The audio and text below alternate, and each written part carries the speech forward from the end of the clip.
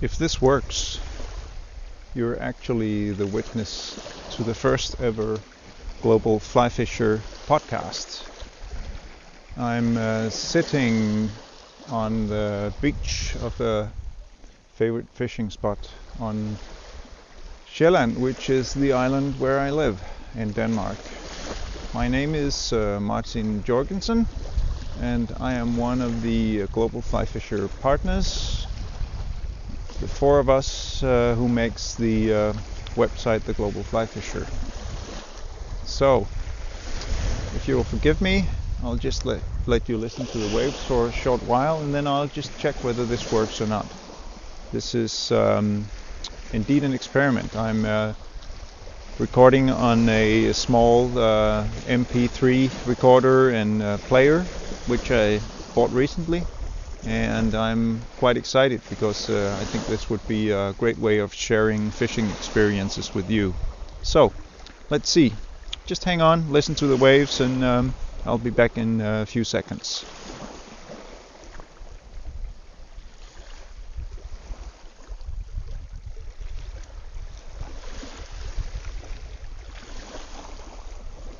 Well, this seemed to work quite well. My recording seemed to be fine, and if everything is like I think it is, you heard me, and I'll try to continue this this first Global Fly Fisher podcast. My dog is looking at me rather confused right now, since he's not used to me talking to myself on the beach.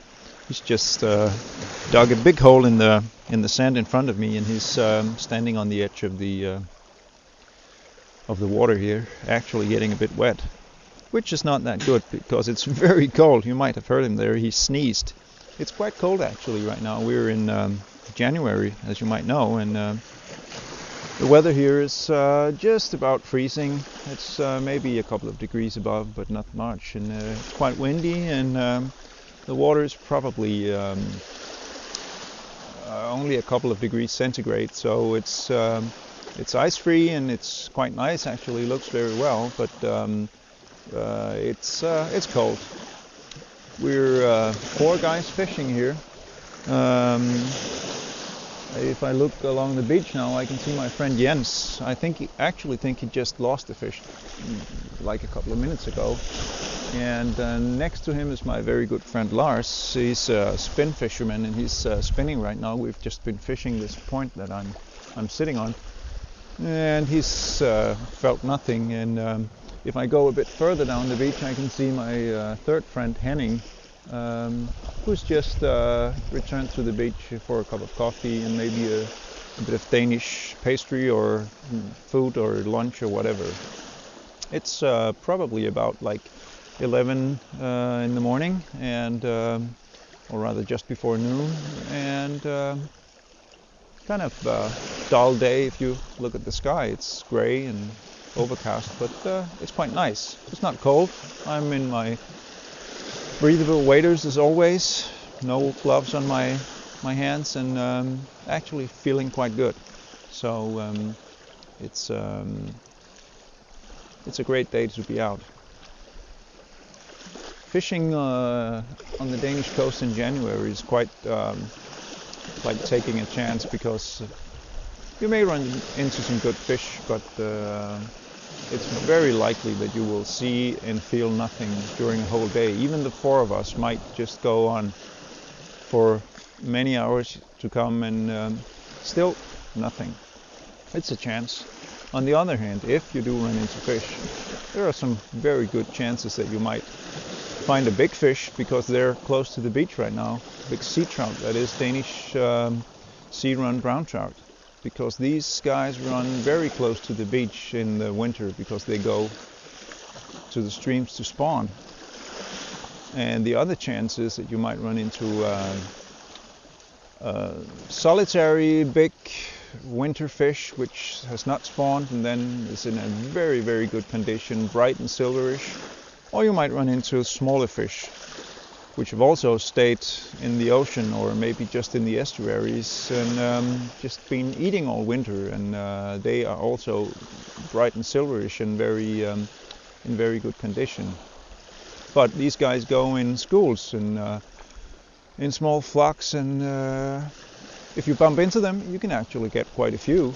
But if you don't, well, you see nothing, and that might be the case for a whole day.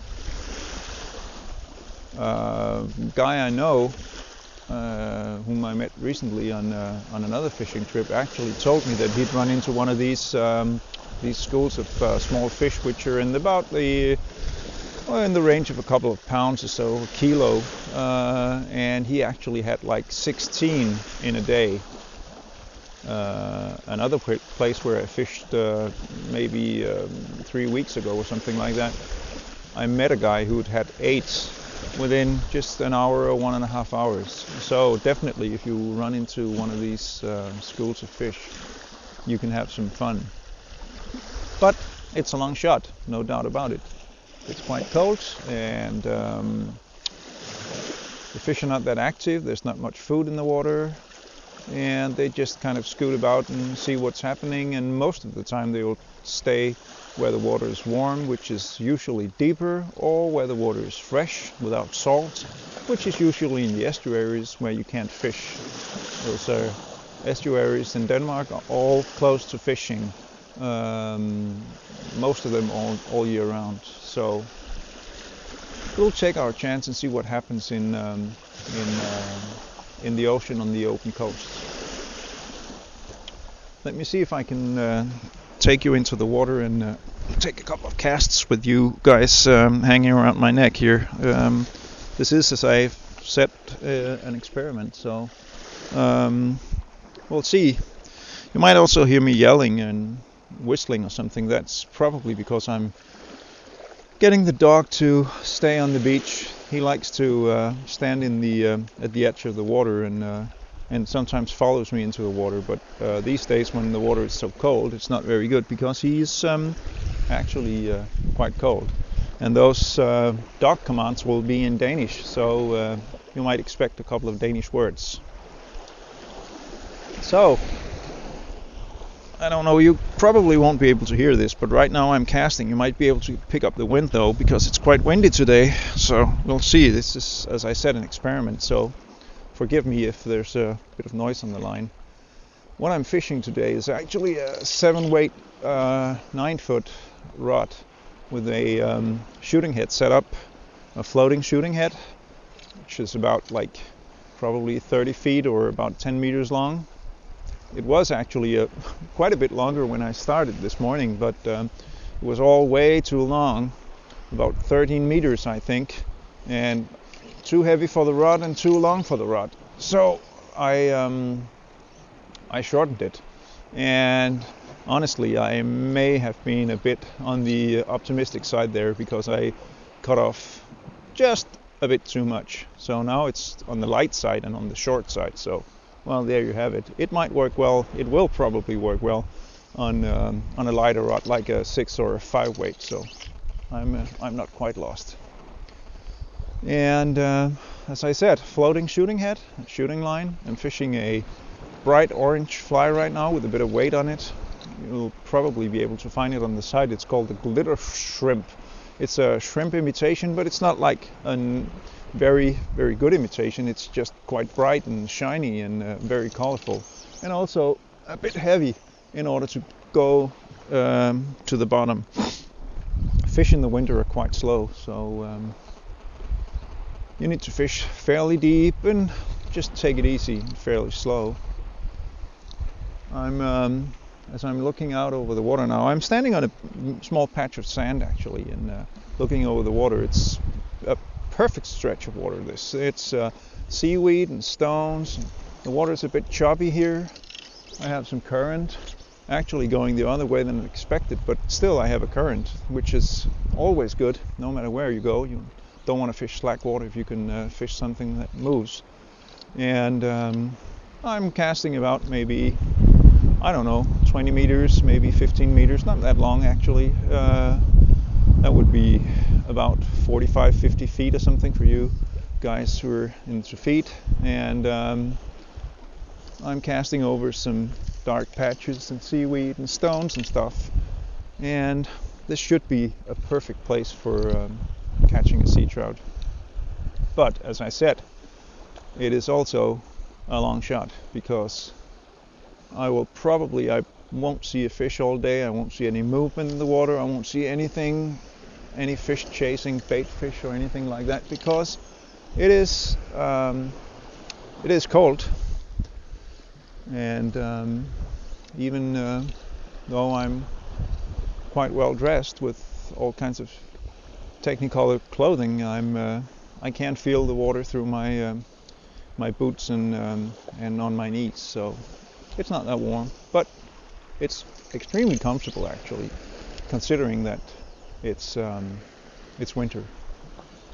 Let's see what happens here. I'll just work my way down the beach. Right now I'm doing what I often do when I fish. I'm looking for my dog, because he goes with me.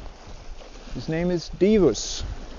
Divus is like a male form of diva, and diva is like kind of a goddess. I didn't come up with the name, my family did, but well, his name is Divus, and he could be called Devious. He's quite a bright little dog. He's a Shetland sheepdog, a Sheltie, and he always goes fishing with me. Actually, just last time I went fishing, I went with a guy who's allergic to cats and dogs, and the dog couldn't go with me. That was the first time in our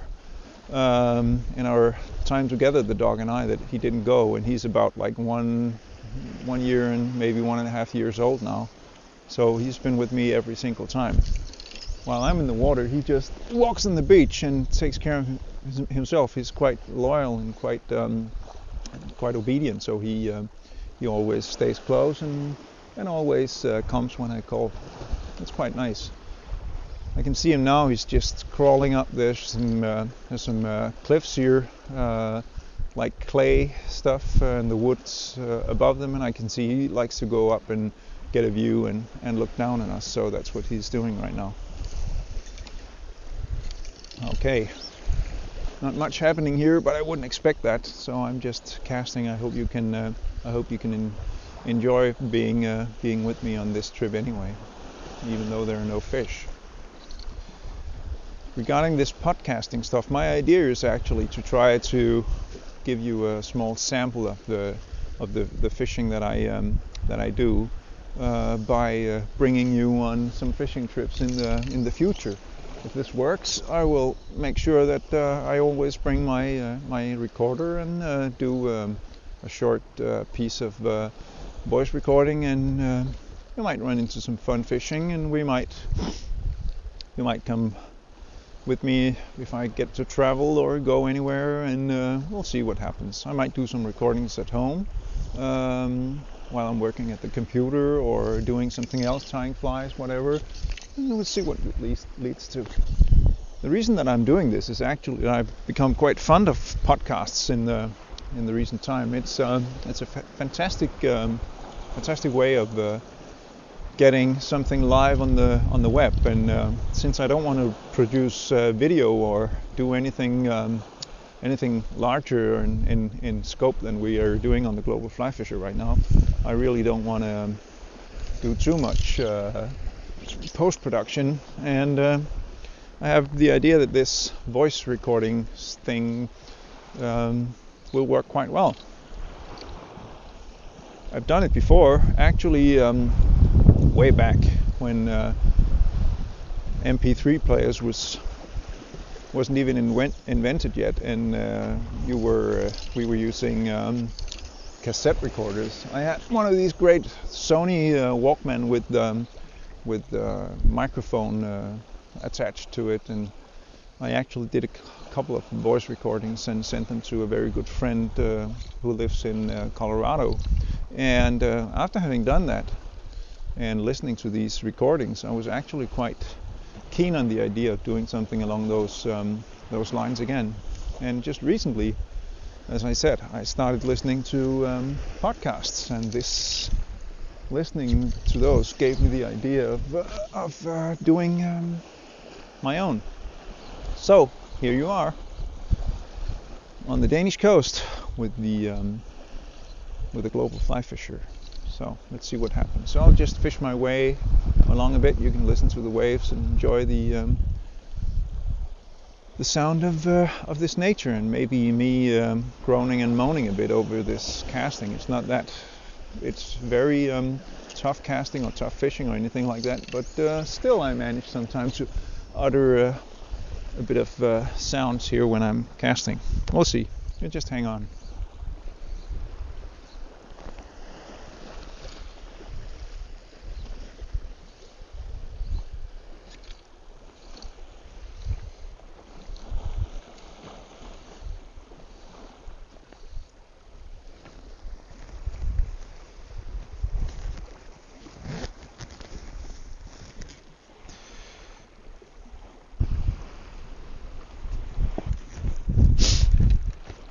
Okay, we're back.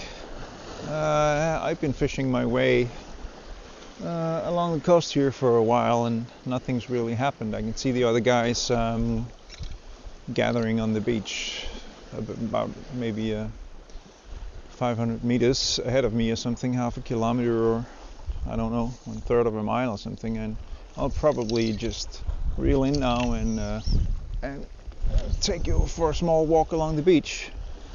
And then we actually might just, regarding the podcasting at least, call it a day, even though it's just about close to noon now.